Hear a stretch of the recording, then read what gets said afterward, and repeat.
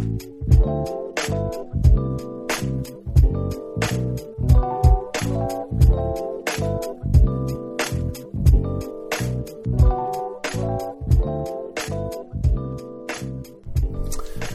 to the No Nonsense Nutrition Podcast, episode number 202. I've done that before.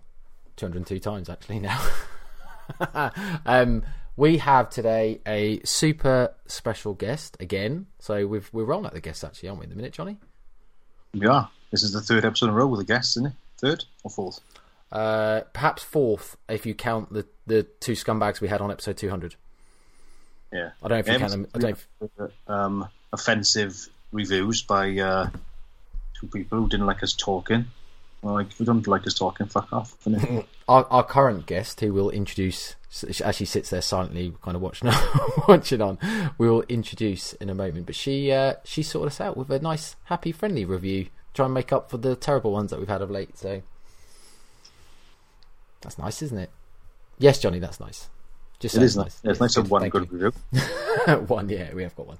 A few reviews, good ones. Really. I'll just get into it, shall we? So we have Hannah Murphy on the show. Hello, Hannah. Hello. Hi. Big How massive are hello. you? Yeah, good. I was just explaining pre-call. I'm a little tired, a little bit lethargic from the. I think the term would be if I can say it, postprandial somnolence, from the sheer copious volume of food I've just eaten. If anyone's interested, actually you won't be able to see it. If anyone's just, you check my story. No, you won't, because this will be out a week later and it'll be gone. Long gone. So no, you won't see it. But basically, I've just nailed quite a lot of food from a place called Junkyard Markets. So you can probably tell what that's going to be like. So, but we're good. We're all energised. Before we kind of get into anything in depth, usually, Hannah, I like to just start with a little update from Johnny. Make sure he's all right, that things are going well. Keep it short, Johnny. No jibber jabber. 60 seconds, please. Funny enough, I'm not very all right this anatomical wise today. This week I haven't been very good. Oh. My arthritis in my shoulder's playing up, and I'm better in my way 34, and I got arthritis. And my elbow's hurting. I've literally been training a week. Well, if only we knew someone that was kind of a specialist, perhaps, in some form of exercise rehabilitation or kind of anything in that realms. If only, hey? If only. Yeah, my ears are pricking up. Well, that's sorry, I was saying something really crude. I would say my arthritis is pretty much I would think. Genuine question, Johnny. Do you actually have symptoms of arthritis or? Here's arthritis. The surgeon said you have arthritis. He even showed me it on the screen on the DVD he did when he cut me. Well, he didn't cut me on the keyhole. He said, "Do you want a video?" I said, "Yeah, crack on if you want to do that." And he showed me the actual arthritis on sort of like little in white bits inside you. So that's arthritis. That is. So lovely, tidy. Well, you might need to give Hannah some context about like your medical history, I suppose, because she's probably sitting thinking, "What the fuck are you talking about?" Yeah, like most people who talk to me, really. Well, you are Welsh, so it's true. Dislocated my shoulder when I was playing rugby.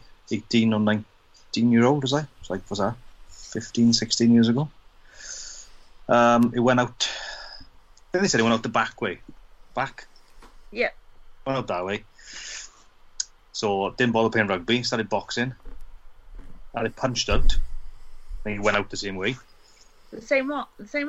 Same arm. So it took them 5 hours to put it back in. For some reason, it was quite, I don't know, whatever was wrong with it. Something wrong with it. And then, so I left it. And then I was in the shower, went to grab a sponge, and I tore the labrum all the way around. But at the time I thought, oh, that's a bit of a dodgy tickler, isn't it? What's that about? So I carried on boxing for a year with a labrum torn, which I don't think helped the arthritis situation long term. I don't think. And then I had it operated on, and he stitched it back together, pretty much. And that is about it. And is it functionally sound now? It does hurt now and again. Other than the severe arthritis, yeah, it's all right. It aches very easily doing stupid things. I can't hold it if I'm holding someone out there. It's difficult. How often would you need to hold your arm? Yeah, out but there, like, Johnny? I don't know, like I can't remember. I'm trying to think of a situation where I was doing it. It's very, what's the word? Weak and can't think of the word really. There's not much fitness in that arm. Yes, I feel it's as strong as the right arm, but let's say it couldn't do as many reps as the right arm. It fatigues very easily. Okay. I feel like this should be some sort of form of paid consult. Trying to diagnose Johnny's issues. Be honest, mate, I think you pleasure yourself too much. I think that's the problem. Say it again. I won't say that again. No, I'm not going to say it again. I think maybe we get on to some actual topic and stop wasting people's time. So, Hannah, I'll briefly introduce you in terms of, I guess, you are a sports and exercise therapist. Is that correct? Yep. And we want to get you on the show today to kind of talk about all things rehabilitation, rehab, sports therapy, but kind of really focusing on the myths, I would probably say, the kind of common myths that people seem to hear in the industry. And I've got a few. I kind of said, there's a few things I would like to discuss. I don't know where you want to start with it, but whether you want me to throw there's a myth, tell me about this, what do you think of this type thing? And maybe we go that, unless you just want to give a little bit more of a brief. Actually, before I do all that, let's give a bit of brief introduction of how you got to where you are now. Because obviously you've been on a good journey yourself in terms of kind of like journey into fitness and all that type of stuff. So maybe give the people that don't know you, if that are listening, what your journey is. So basically, I got into fitness at the age of 25. So I'm 30 now. Lost a lot of weight, your typical backstory, lost a lot of weight. Decided that, oh my goodness, weight loss isn't the be all and end all of the world. Maybe I should focus on some other things. Decided to do a personal training course. And then I've been on this like rabbit hole pretty much ever since, when basically just every day is realising that I don't know anything about anything at all, and that there's a lot of misconceptions in the fitness industry. There's a lot of what we believe isn't really true and stuff like that. And then I went into rehab and I realised it's the exact same.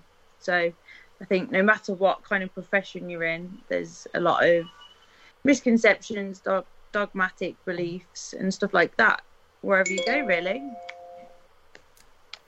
I think that's the problem with any industry, I guess, where there's anything to be sold. I think as soon as you get to a place where people are trying to sell a service or stand out or be special, you get to a point where people have to come up with their own ideas, which then usually, they may be evidence-based, but quite often they then kind of go away from the evidence and just start becoming, like you say, dogmatic, or have their own ideas into why their ideology or their product or their service or whatever is better than someone else's.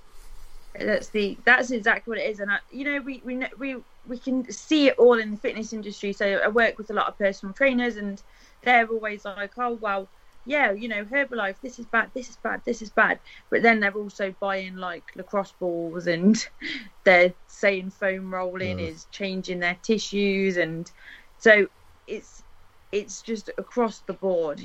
It's absolute madness. But like I said, every day I just find out something new, and I realise that, wow, we're not actually puppet masters, and there's a lot going on behind the scenes, really, whether you're in nutrition, fitness, strength and conditioning, rehab, it's all the same, really.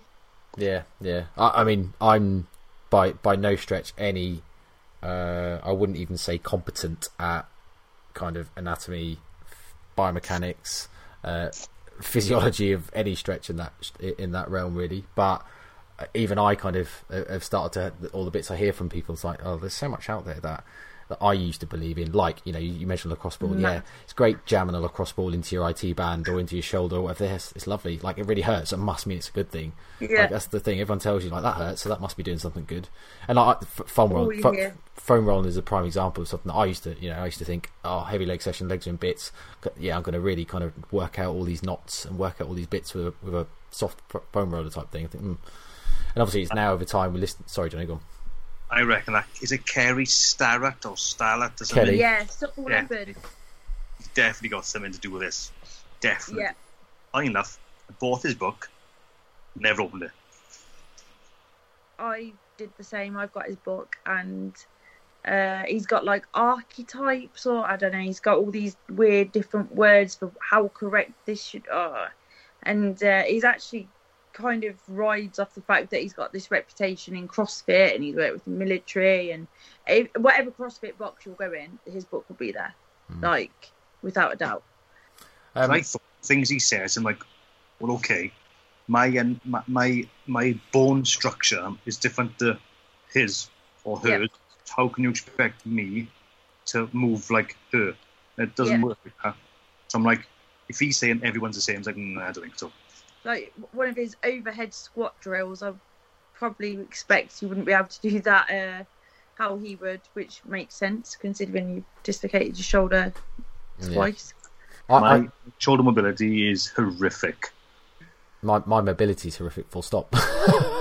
Mine is. I had to go to a physio had some groin pain a few weeks ago, or a few months ago probably now really, but I'd suffered with it for a while and decided I should probably get that checked out really. It's not going away on its own.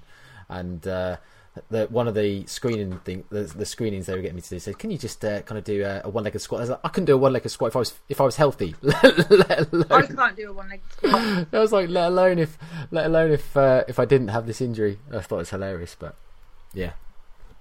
Have you seen the dragon squat? I have. It's like, who the fuck does things like that? How I do can't you do do a that? dragon squat to save my life. If I'm there, it's probably like 0.1% of the whole fitness world do that. I think they just do it to show off. Yeah. I think I was just going to say, I think just in terms of some topic content and some value to the individuals, one thing kind of like I suppose the scenario of me and kind of this pain I had, and I thought it brought out a kind of common question that I often get in terms of like sites of pain and where pain is kind of felt by the individual in terms of like, is that relevant to the actual injury that you might have? It can be. You can obviously, you've got different.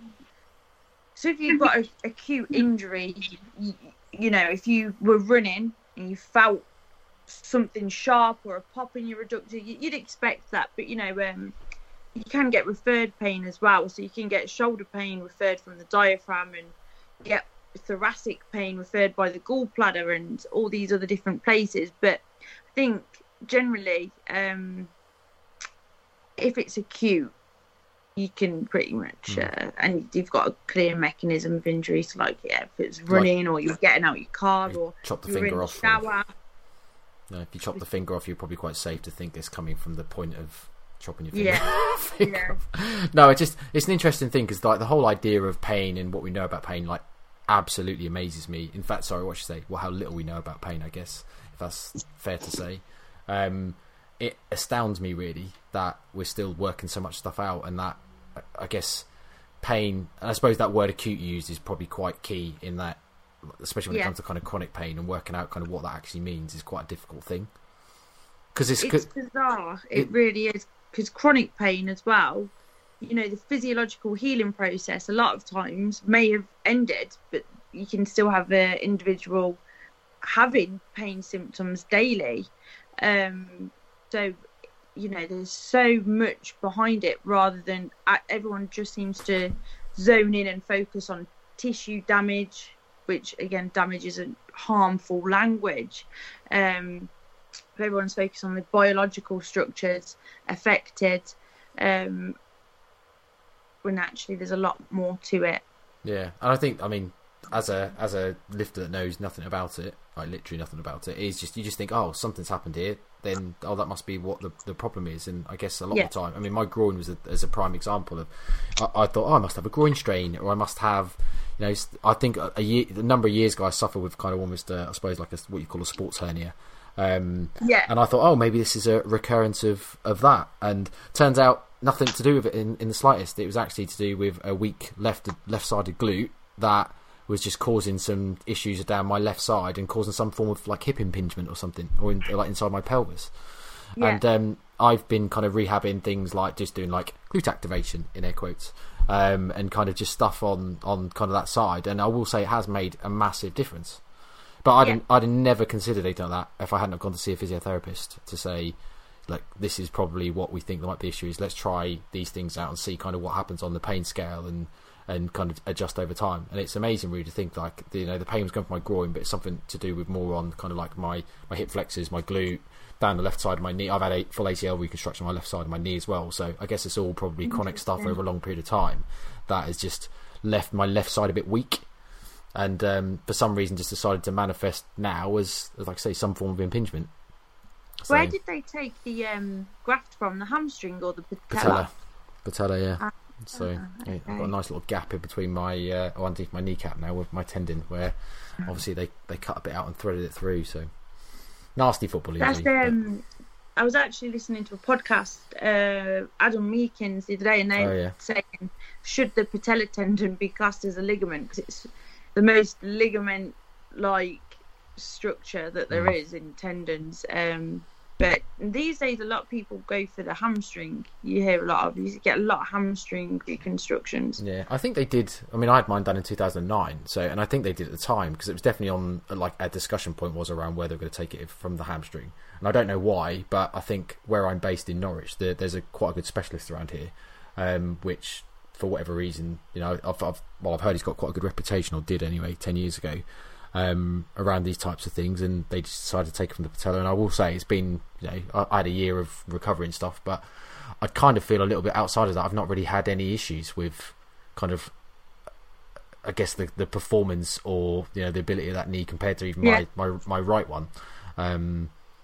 But that's who knows? Good. It might be one of these things where it's like psychosomatic, and I don't actually know. Like my knee might only be 90%, but I don't know what 100% feels like in that knee anymore. So for me, it feels like 100%, but I don't know any different. But who knows? But yeah, the pain thing's an interesting thing because, as I say, it's just, I guess you hear the things like, I don't know, phantom pains, like you say, around the healing process ending, and you would expect logically pain to then stop, but obviously that clearly isn't always the case. And you hear like these phantom pains where people had like limb amputations and then still feel pains in arms that don't exist anymore and legs that don't exist anymore. I mean, that's always a kind of a really weird concept to me. And I think would that then come into the other, so you've got, before it used to be a very biomedical model that they'd follow. So this is a biological issue, you've got a clear, this movement's wrong or this tissue's wrong, but now obviously there's the biopsychosocial model, and with these phantom pains there's no biological, if there's the limbs missing, so then that would make sense if you're putting in these psychological and social stresses that someone would be feeling pain. Yeah, it's I mean, it's weird. The whole thing weirds me out about pain, and I guess like you could probably do a whole like series of podcasts on pain and pain science and all that type of stuff. Yeah, but it's a lot of it as well. It's the beliefs around pain, what it is this damaging? Do we work again? In the fitness industry, we say like, oh, you should never train through pain, or you should never do this. I mean, sometimes we blanket people too much and we wrap them up in cotton wool. And it's not to say that we should be beasting people in the gym, but what is a tolerable level? What is normal? What is normal for this person compared to that person? Is there any damage? What's the healing process like? There's so many considerations around pain, but even now there's they're saying that training some pain, if you're recovering from injury, is actually more advantageous than being pain-free, because it decreases the sensitivity of the central nervous system, which again, if you feel pain, you're going to be hypervigilant, hypersensitive, and working in pain at about 5 out of 10 they call it, actually has better outcomes than being pain-free. Yeah, that definitely makes sense to me. I would say it's something that I think as a N=1 experiment that always done. I've said about the groin and just trying to train through it in air quotes, which I know is not always the right answer or the best answer, but I've always taken the approach of like I'll try and do what I can and not completely avoid it, because I feel like exactly what you said, I suppose, using that word hypersensitive, you kind of feel like your body's quite smart, and if you try and avoid it completely, it'll then always try and protect you against that stuff all the time. Exactly.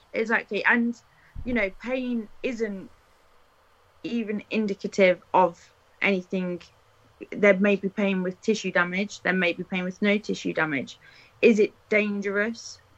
No, not always. Some things are really dangerous, but you don't feel pain in. For example, a stroke is extremely dangerous, but it's not painful. But you stub your toe, it's not dangerous, and it's really painful. So, it's just a really complex thing, and it's so difficult to explain. And then, obviously, if you've got a client or you're speaking to someone who's got pain, it's communication's the biggest thing here, because language, you can either nocebo them, or you can make them feel like they're not being listened to, or you can undermine their pain experience, because you don't want to say, oh, it's just in your head, or it's actually there's a lot going on. That's not the point, but it's trying to explain that it's very broad and a very complex thing with a lot of there's a lot of things playing into it. I don't know if this is a too complicated question, but would there be any like high level guidance you could give to someone that is suffering from either an injury or pain? I know it's like a bit of a too open-ended question of like what is the injury, but I just wonder if there's anything kind of say is a kind of general guidance for someone that if they've got an injury, what they would do in terms of how they can either manage it themselves or assess themselves to see if they should get treatment or not. Is that too complicated? I think as well, it's quite complicated, because again, who you go to, if, like I said, back in, we're still kind of 30 years behind. We're still very much biomedically orientated. So, you could go to see a physio who's just going to massage it for 30 minutes, which again, it might be a nice feeling when you're there and you're having it done, but is that going to be really beneficial for you long term? Is that really going to get you out of it? For me as a practitioner, I go for active management, but even then, that's not the be all and end all. In cases of chronic low back pain specific exercises versus general exercises typically perform the same. So it's just really, really complex. Yes, it is. So I mentioned glute activation. Is it a thing? Yes. Is it a thing? As in, I think I've got an opinion on it, but my opinion isn't based on much scientific evidence base. So I could be well off, which is actually the actual truth. But I suppose I'll just start with that. Is it a thing? And if it is a thing, what is it? So the glute med and the TFL are kind of always blamed for a lot of things. So again, that's very much just focusing on this biomedical model. And in terms of glute activation, again, it's kind of like a buzzword, and we're getting all these bands and doing kickbacks and you need to get this firing. But in reality, if our glutes weren't activating, if someone can stand up, their glutes are activated. That's what I was going to say. I think you often hear, like, obviously, like you say, almost like PTs or fit pros or whatever saying, oh, you've got to activate your glutes to get the most out of X, Y, Z or whatever, or to grow your glutes, you've got to do this. And then you get the other side of the coin, exactly what you've just said, where people say, well, if they weren't activated, you wouldn't be able to walk, you'd fall over type thing. So I kind of think, like, where are we with it then? Like, that's why I've asked, like, is it a thing then? Like, as in, is there benefit to doing stuff to either warming up, and I don't know if we're arguing semantics because it's terminology, or is there a thing where actually, like, a level of activation, take like in my example where I'm kind of rehabbing an injury, does it have some positive benefits? So again, back to your N=1, it's having positive benefits for you. So, and it's active management, so that's fine. Around language being used, I'd probably be mindful of that, and I'd also make sure that the rehab would be progressive. So obviously, do we need to do a load of clamshells and banded exercises long term? No. Single leg deadlifts, yes. Squats, yes. Hip thrusts, yes. Can we load the glutes, make them stronger? Yeah, that's what I would be going for versus trying to get them firing when they're already firing. But again, lunges, could that just be a good exercise? Yeah. So do you feel there's probably not, so let's say for a healthy individual, someone that isn't injured in any way, do you think there's any efficacy in doing things like warm-up work, like you said, anything banded or kind of like kickbacks, or just something that kind of engages, makes you feel like the glutes are working, kind of mind muscle connection to them, all that stuff? Do you think that actually has any benefit to kind of like then the lifting side? Or I mean, it depends. So for me, I'd rather warm up quickly, warm up the movement I'm going to do it, make sure my heart rate's up, make sure my blood flow's obviously up. I don't know where I was going with that, but is spending 20 minutes at the start of your workout warming up your glutes an efficient use of time for the general population versus, a goblet squat or a front squat or a hip thrust?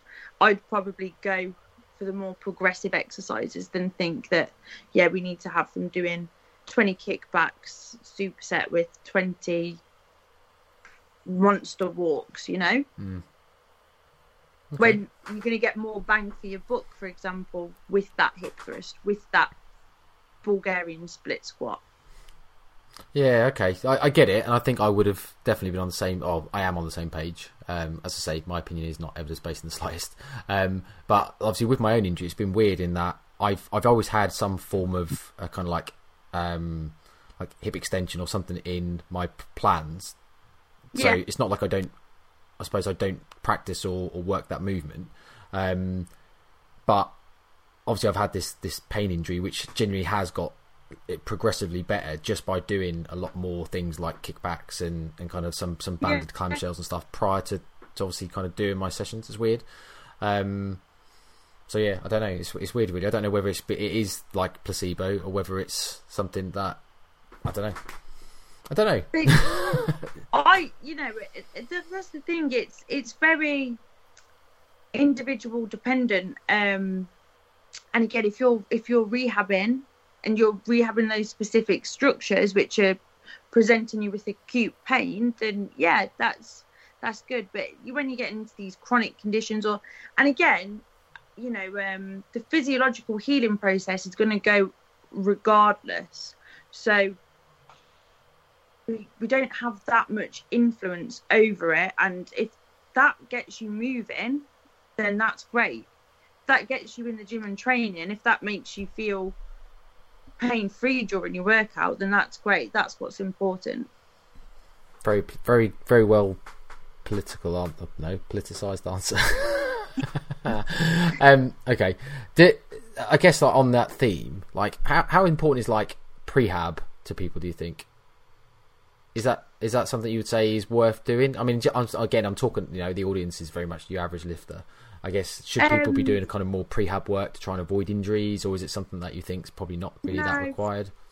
So I think on the general population, there's so many barriers to exercise and fitness, and if you actually look at sports and compare it to weightlifting has a very low prevalence of injury, very, very low. So I think it's better that we get the general population just resistance training, getting the heart rate up a little bit, moving more, versus thinking that prehab the word prehab would kind of give the impression that something's going to happen, which could put people in this fearful mindset around movement, which we really don't want when a lot of us are physically inactive and sedentary. So no, definitely not. That's good then, because I never stretch or do anything before workout. If I'm going to squat, I just squat lighter. But I think people get very... I used to think that I needed these really complex movements, and the people... I was on a podcast the other day and we were talking about all these intricate powerlifting warm-ups. When really, how does a bird dog warm you up for a 1 rep back squat? It doesn't. Squatting does. It's like you see like the high class athletes in any, like the weightlifters, powerlifters, and the strongmen. You don't see them fanning about with bullshit. They just go, right, Nope. This deadlift, just bang a light weight on, and we'll go up to see how much we can do until we die, and that's it.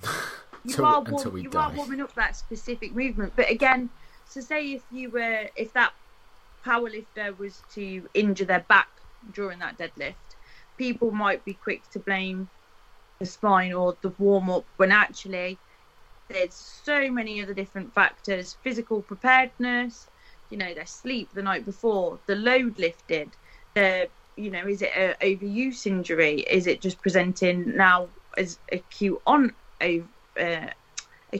chronic? So, but we're always quick to jump on a single thing, when actually, again, we're just forgetting this whole spectrum that leads up to the injury. I think people forget as well, some of these high class athletes are at the edge of what the body can do. It's like you're more chance of getting injured when you're there than like your normal average Joe. I think obviously that comes down to physical preparedness as well, in that their bodies are more physically prepared for the task in hand because of years of experience in doing it compared to someone new. I mean, it's a bit like, I don't know, obviously we had a question around spinal flexion and kind of, because this is like one of the common myths it's one of the common things people talk about and kind of lifting with, I suppose either rounded spines or whatever. But I suppose there's exercises that are specifically kind of done to load those spines in rounded positions because there's benefits to potentially doing it. And I guess again that comes down to physical preparedness and kind of the experience of your body showing that it can do these things.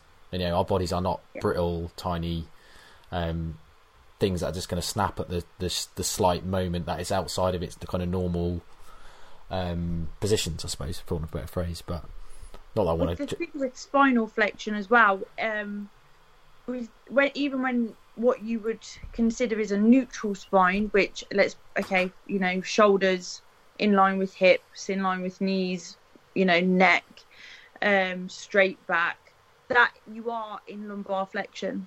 You will be having lumbar flexion. So there's studies in cycling, rowing, sitting, spinal flexion. Not only is it not inherently dangerous, it's unavoidable.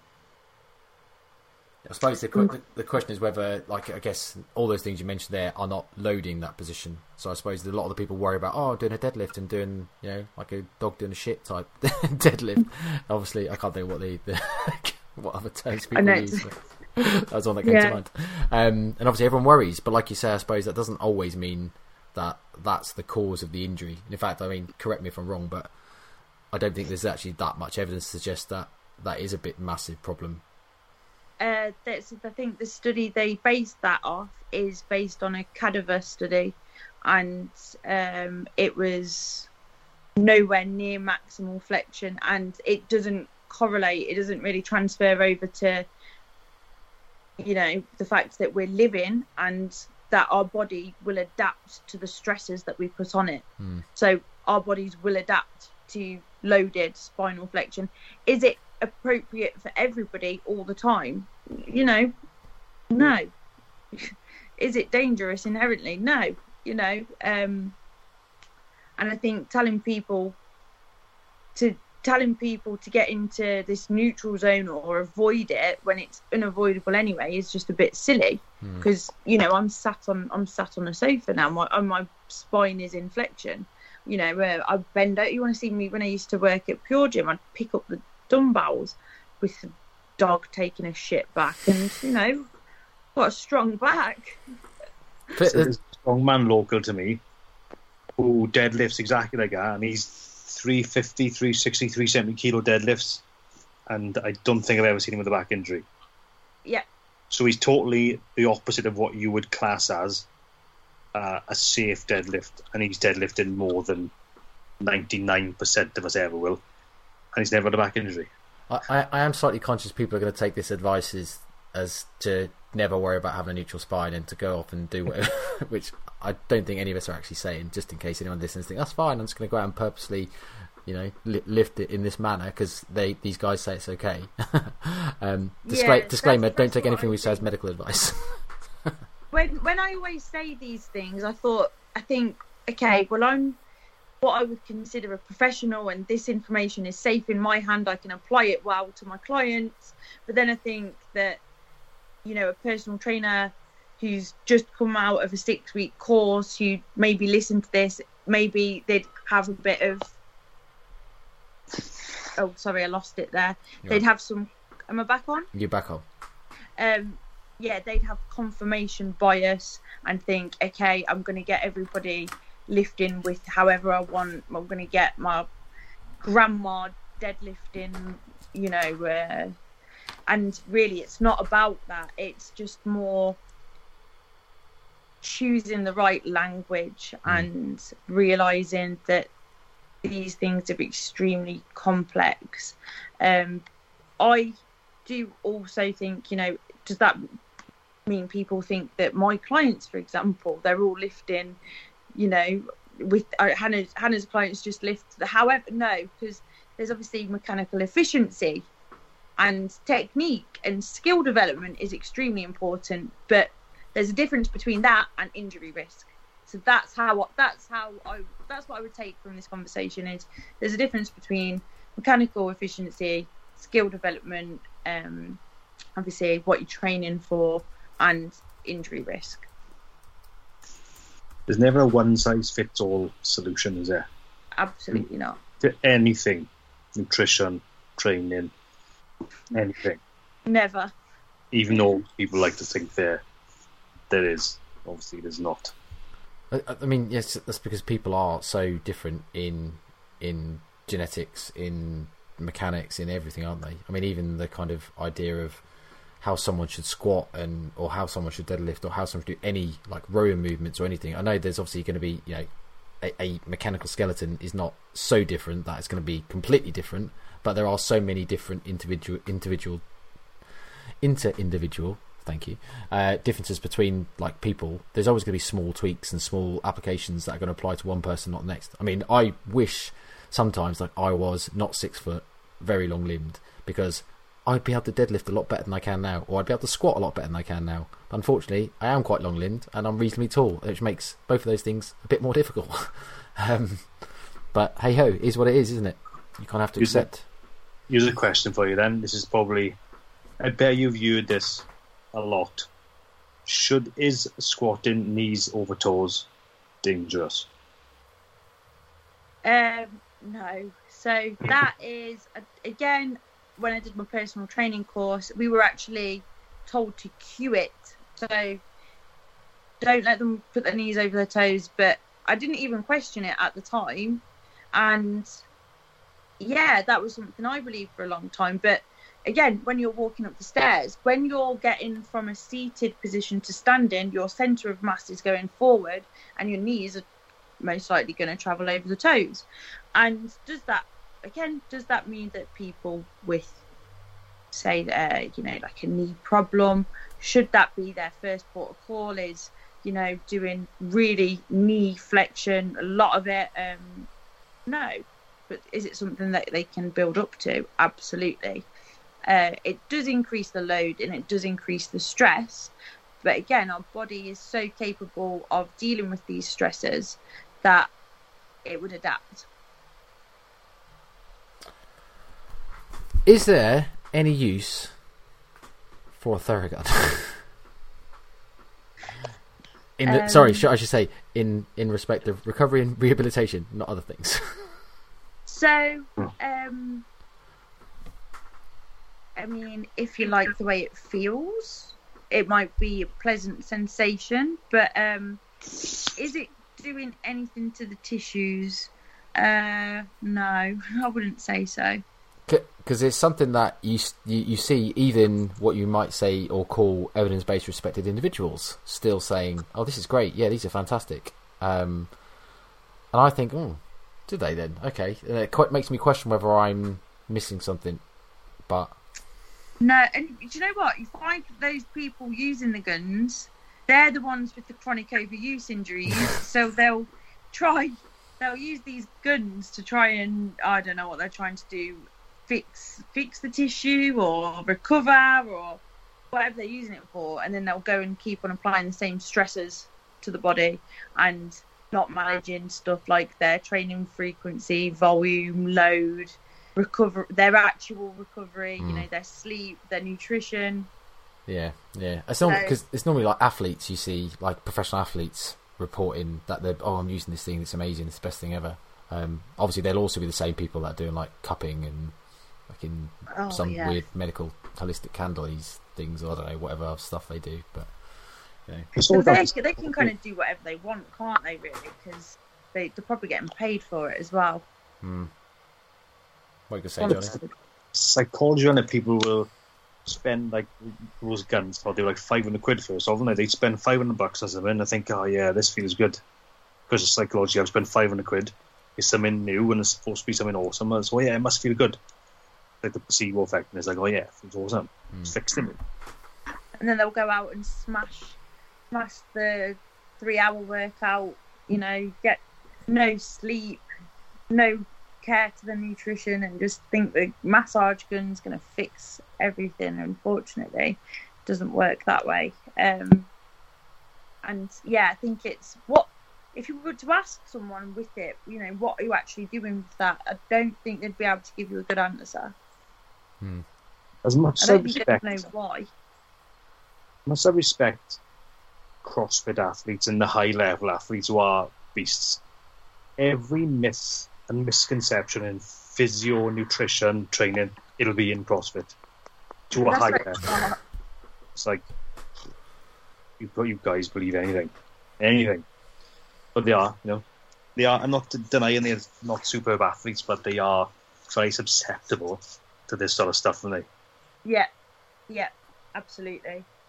I don't know why that is. I don't know if it's because the type of individual that's attracted to CrossFit just has that mentality of like going all in, going hard, and obviously that then crossovers to going all in on trying to find all of the things that work. And I don't know, it's weird, isn't it? Because it is. You're right, Johnny. It's always CrossFit people that are always like all in on all the myths. And it's like you talk about Rabdon, who's got it. CrossFit does. You're like, how are you getting that? You must be doing something ridiculous to get it. Because they work harder than both of us put together. That's how, mate. Yeah, but there's working hard to be put in it. Yeah, well, yeah, there is also that, but yeah, that's one thing you can never doubt for like your general CrossFitter is they like if you go watch anyone, they work harder than most people. It's crazy, really. What do you think of like stretching then as well? Then do you think stretching does a lot for anyone in terms of either improving flexibility or kind of I suppose just people always think you must stretch a bit more because it's good for you type answers. Is that what do you kind of think about the premise of stretching? So I don't want to disregard it completely because there's a guy, his Instagram handle is Flexibility Research, and he is basically dedicated his entire career to research and everything there is to know about all kinds of stretching. So he says that the difference between, say, strength training for flexibility, because we know that strength training increases flexibility of the muscle as well as static stretching. He actually says that at the muscle tendon unit, static stretching has a better effect. But again, on a population level, would I choose a end range static stretch or would I load it and stretch it? I would always probably go for strength training to increase flexibility. Yeah.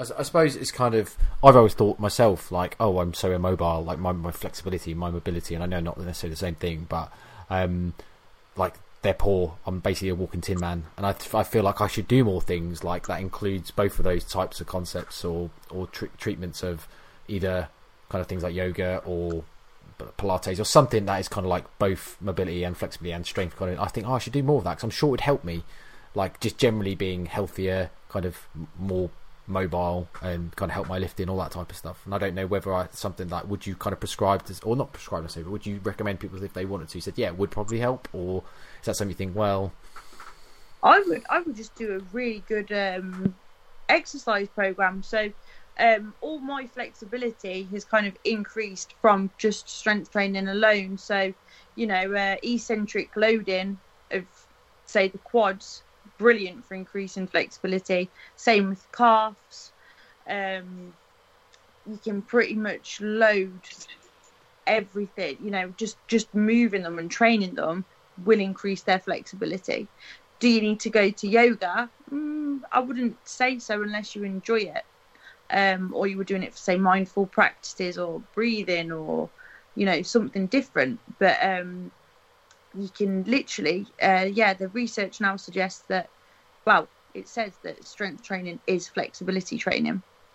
I mean, and what do you find with the mobility flows and all these kind of things? To say it doesn't even follow a real protocol to increase flexibility. Say, like a static stretch, you need a certain amount of time, a duration, sets, reps, etc.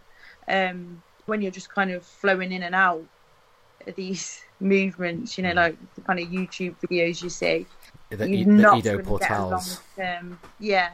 It wouldn't be a long-lasting increase in range of motion. Yeah. Here's a thought for you. Have we ever seen someone who does Brazilian Jiu-Jitsu who's not flexible? They walk around like a walking flexi. Just do some Brazilian Jiu-Jitsu, they'll eventually get flexible. Everyone I know who does it, it's just a walking, springy, gangly beast. No, so I've just started Jiu-Jitsu and... not everyone's flexible, but they end up having a lot more pain. Yeah, armbar left and centre. Is that a jiu-jitsu thing, armbar? Yeah, yes. They get a lot of pain. Yeah. Is that a jiu-jitsu thing? That's not flexible anymore because your arm is hanging off. That's what I was going to say. That's where being like hyper flexible is probably quite a benefit. If you can be left like hypermobile joints, especially in an armbar, that's probably quite a benefit. Yeah. The thing is though, with jiu-jitsu, if they've not got that range, you can force them into it anyway. But yeah, well, that isn't always a positive outcome though. That's the thing. Not for the other. No, I'm gonna start again jiu-jitsu. In fact, I've been looking at there's a couple of local gyms that are now started up again since the lockdown that I want to start going again because I did a bit years ago. And I've been saying that I really want to get going. I looked at it before like COVID really hit, and I was going to start going again. Then COVID hit, and it's all shut down. So I'm going to go back. Yeah, I've literally had so much fun. Me and Johnny had a massive argument live on the podcast. We had a massive argument about if you had to pick one type of martial art would be best for self-defense, what would it be? And Johnny went with boxing, and I was like, no way. I said Brazilian BJJ for a long, long way off. It's like the best by a long way. My argument was Street Fighter. First it wins. Generally speaking, not that I'm ever a Street Fighter. But on our argument, Brett, I'm actually going to start BJJ the week after next. Good. You'll love it. I don't know anyone that hasn't, or I don't know anyone that's done it and hasn't got like literally to the level of addicted. It's so addictive. Yeah, I don't know why. I don't know if it's because obviously there's just this mixture of kind of like the physical attributes they need, but also kind of like the puzzles that get involved in terms of trying to kind of preempt movements, a bit like chess, I suppose, preempt movements and then kind of figure out what is the thing you're going to do to get out of it, or vice versa. Like it's so, yeah, I can't explain it. It's just intoxicating in terms of how just addicted you can get into kind of thinking about it. And you kind of leave a few roles thinking about, oh my god, like I'm literally thinking about it constantly. I can't stop thinking about it, or like what I did wrong or what I didn't do, or like. And obviously, like, I'm terrible at it. It's been a long, long time since I've done it, and I'm like, I was never any good even then. But yeah, it is quite like I think when you start to see people or things start to click a bit, it is almost like, oh my god, it's amazing, and you realise that you're still so shit. Yeah, you've got such a long way to go. That's where I'm at. I have private lessons as well outside, so now I'm getting a bit cocky. But I know that I'll go in tomorrow and I'll get absolutely just choked within minutes, or forced into the splits or something equally vile. Have you ever been choked out? I tap really quickly. No, but as in like literally out choked out. Not knocked out. I tap too fast. As soon as you've got me, that's it. Bye bye. Yeah, okay. Yeah, I haven't Let me either. go. I haven't either, but I'll be honest. I thought about it. I wonder what the experience would be like. It's not one I'd willingly want to try. I'd much rather just drop my pride and give him a little tap on the back of the legs, like let me out, because it's when you feel that your head is going to explode. It's like it's the martial art where it's totally different than anything else. Where in like boxing and kickboxing, you've got a puncher's chance of winning. You could flip a kick and a punch, and you could knock someone out. Jiu-jitsu, you've got zero chance. If they're a black belt, you're any belt, and you don't do anything, you've got no chance at all. Absolutely none. I went recently to see what it was like. And the guy I know him, you used to work a door lump of me, bit of a big lump. He told me, I'll show you the things. And he was on top, and I think, I can't move. There's nothing I can do to stop me from breaking me from top to toe. I couldn't do anything. I was like, and he was just laughing at me. I was like, I found it funny as well, because I'm like, I can't do anything. Bar him biting you, which I can't do. I can't get him to bite you. I can't do anything. It's just great. With BJJ, basically, if someone's better than you, like the likelihood is you just, like you say, you're gonna lose. It's just the way it goes in that sport. Unless they just happen to make a silly, stupid mistake because they either get too cocky or kind of underestimate what the other person can do. But other than that, it's basically the better person almost always wins. Whereas, like you say, in boxing, there's always a chance that someone's going to get caught with a punch, and you might underdog suddenly did something, but that just doesn't happen in quite a lot of martial arts, I suppose, in like that type of thing. But well, I think what we're on nearly an hour. Bloody hell! How fast the time going? You're having fun. Before we round up, so I don't know if you had any more bits you had on notes that you want to cover, or whether we kind of went through it all. I think again, one thing just that I would want to cover is that these blanket statements that are often made, just always kind of question them and think, who are we talking about? Everyone here? Does this apply to me? And really, should we be telling clients this, and this? And how harmful can our language be in terms of getting people over barriers to exercise in a kind of sedentary nation? Yeah, that's really important, because I guess that's not like you say, as a nation, we need any excuses to sit around and not do a lot. Yeah, and again, it's kind of confirmation bias. Oh, my friend deadlifting, bad back, I'm not going to weightlift. And really, we're not considering everything. You can't really blame a single causative factor. So it's kind of question everything you hear as well. Yeah, cool. Do you want to give a shout out to your socials around in case anyone wants to contact you, if they want to work with you, or kind of just get in touch?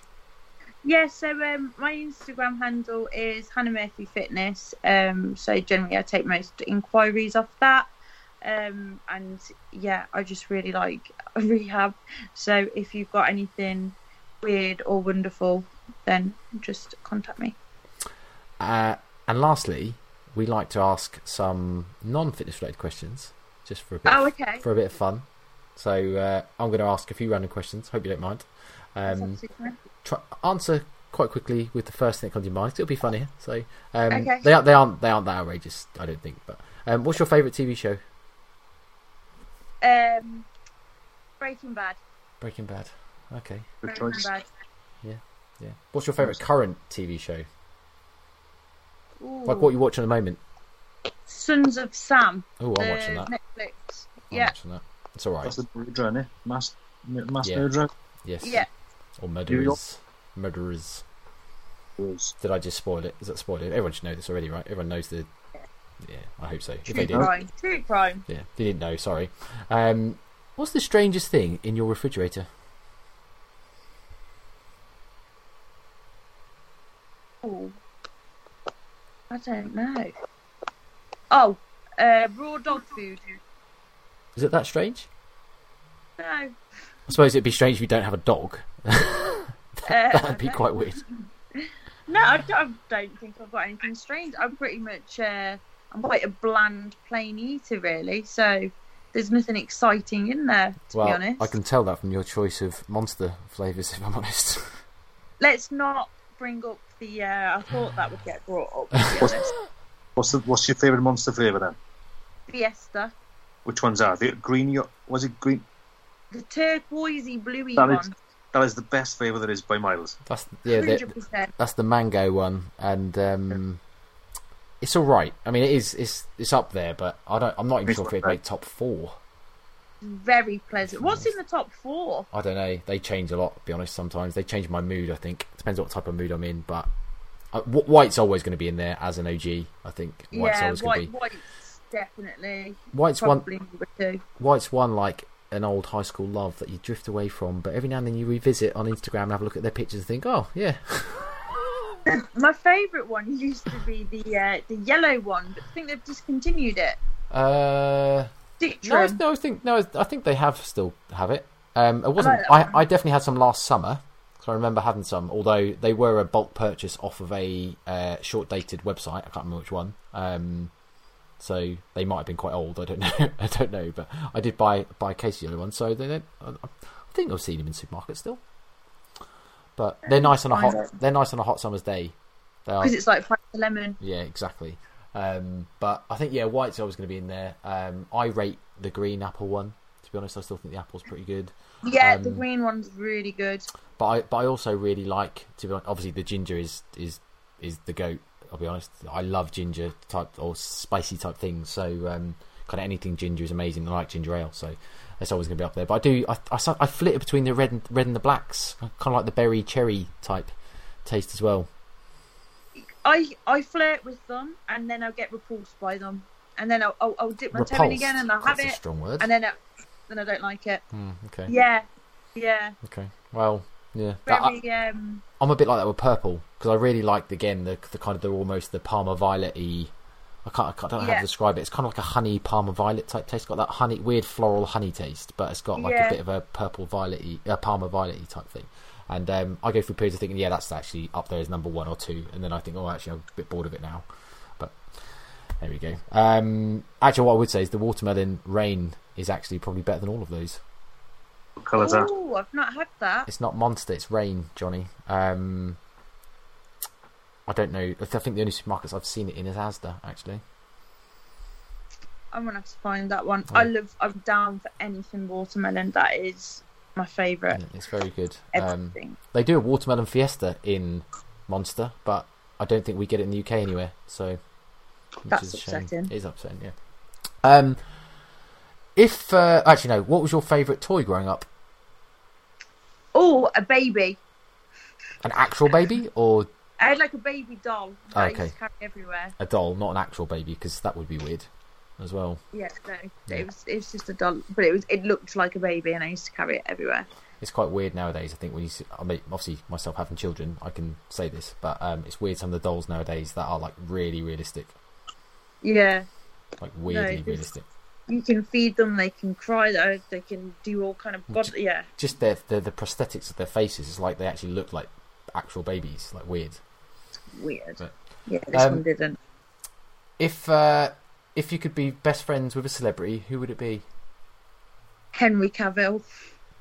He's Superman. Oh yeah, I was about to say who's that, but okay. I did say friends. I mean, you can add with benefits if you really want. I'll start with friends. That will be fine. Okay, all right. What's your worst habit?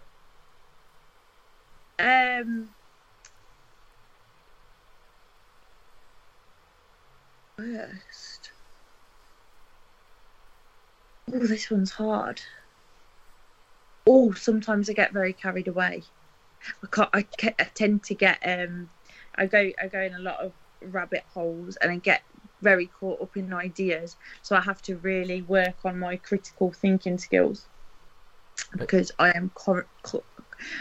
used to get very dogmatic, so that's something I do work on. Even with exercise rehab, it's not the be all and end all, so I have to kind of always use my brain to stop myself, but that's not really a habit. So I used to smoke. You can have that one. Okay. Well, you don't anymore. Good. That's a positive thing.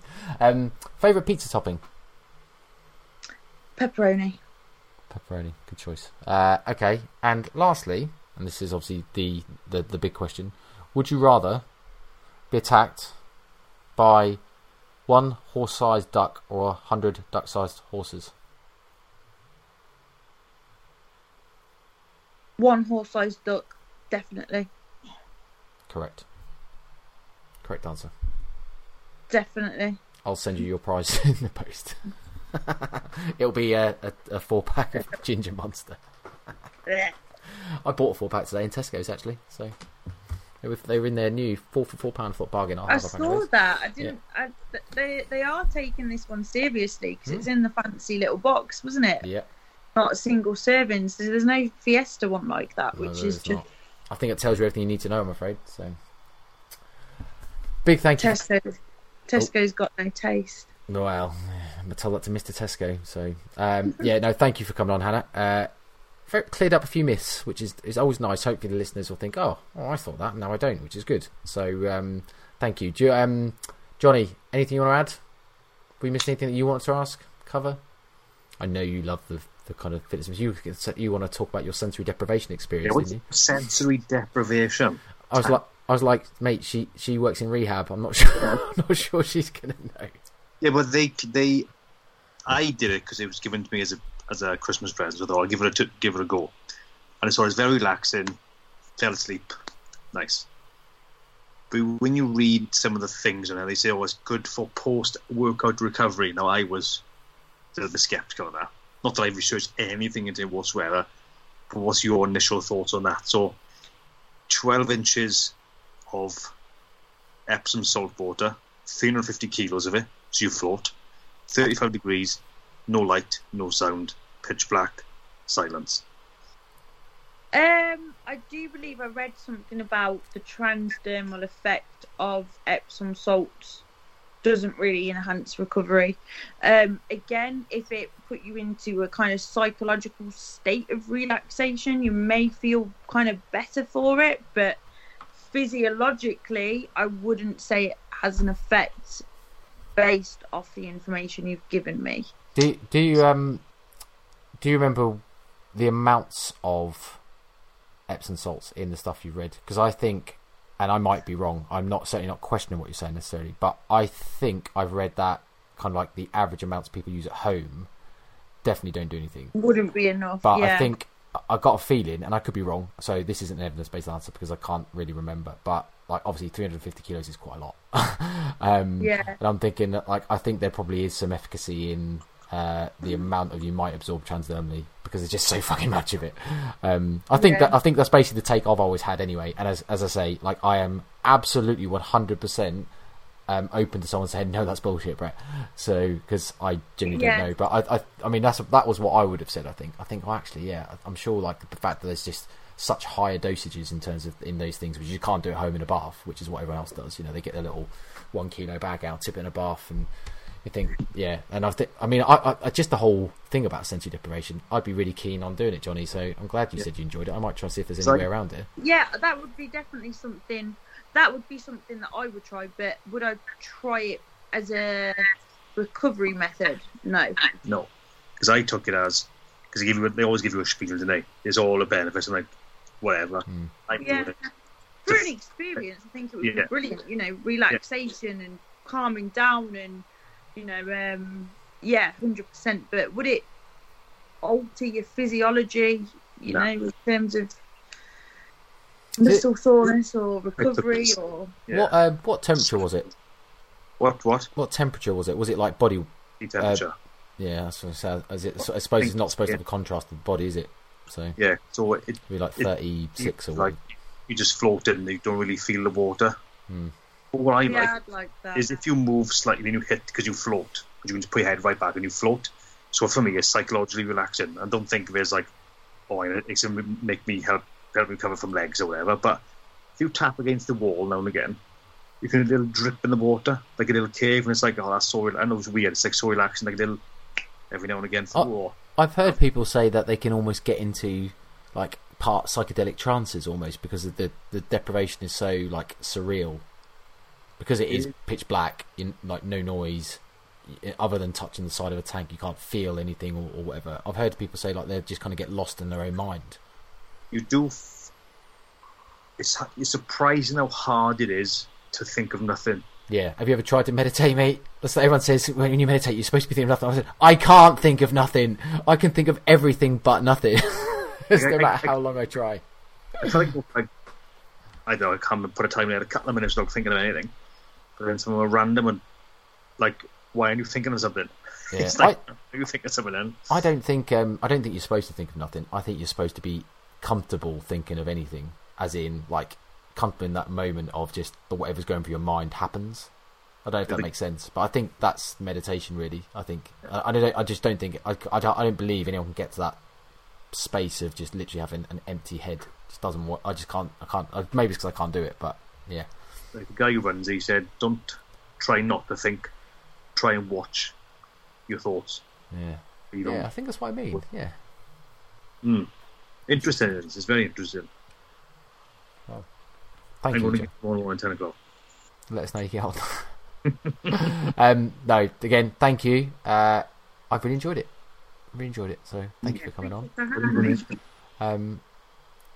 Yeah, I'll say bye now, but you can stay on because listeners will they'll hear this now because I'm saying it. But normally everyone say bye and we say bye, and then the other person leaves. Like, no, you weren't supposed to leave. That was just for the listeners. Yeah, that's what I did on my last podcast. I left and I was like, see ya. Yeah, they're like, where's she gone? Yeah. Oh, where'd she go? But anyway, so we'll just say bye. Bye. Bye. Thank you for listening to the NNN podcast.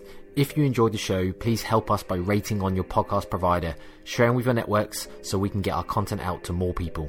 See you next week.